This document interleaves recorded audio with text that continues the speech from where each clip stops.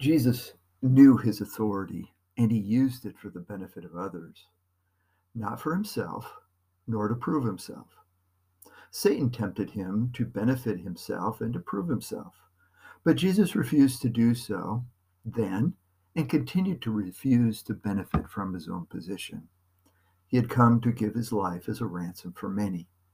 While alive, he blessed others with renewed health from disease and freedom from demons. But when he died, he accomplished what men didn't ask him for: a restored relationship with God, his Father.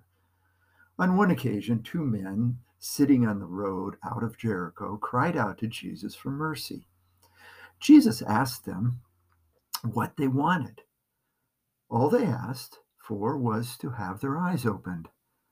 However, they needed so much more and didn't even know to ask. Then Jesus touched their eyes. They saw and followed Jesus. They could have gone their own way, but they didn't. They followed Jesus. Their eyes were opened. But in that moment, when they saw Jesus, they knew he was the one they had to follow. All of us are like those two blind men sitting by the side of the road.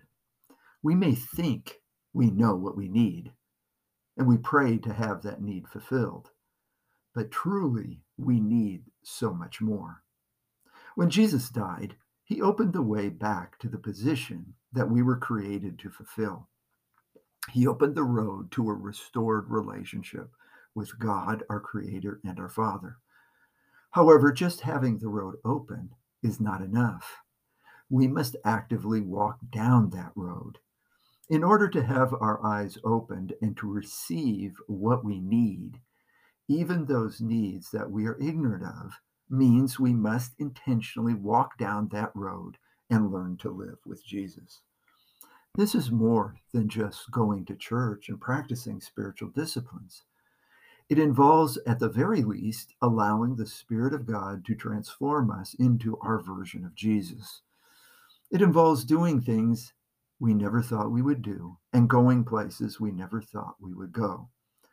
Through our responses and involvement, we allow the Spirit to transform us and renew our minds. This process is not something we can accomplish on our own through our own efforts. It is a divine partnership. We do what Jesus sets before us to do, and his Spirit does the changing in us as we cooperate with him. The amazing thing is that there is always more transformation that needs to take place on our journey with Jesus. There is always more corrections that Jesus' Spirit reveals to us.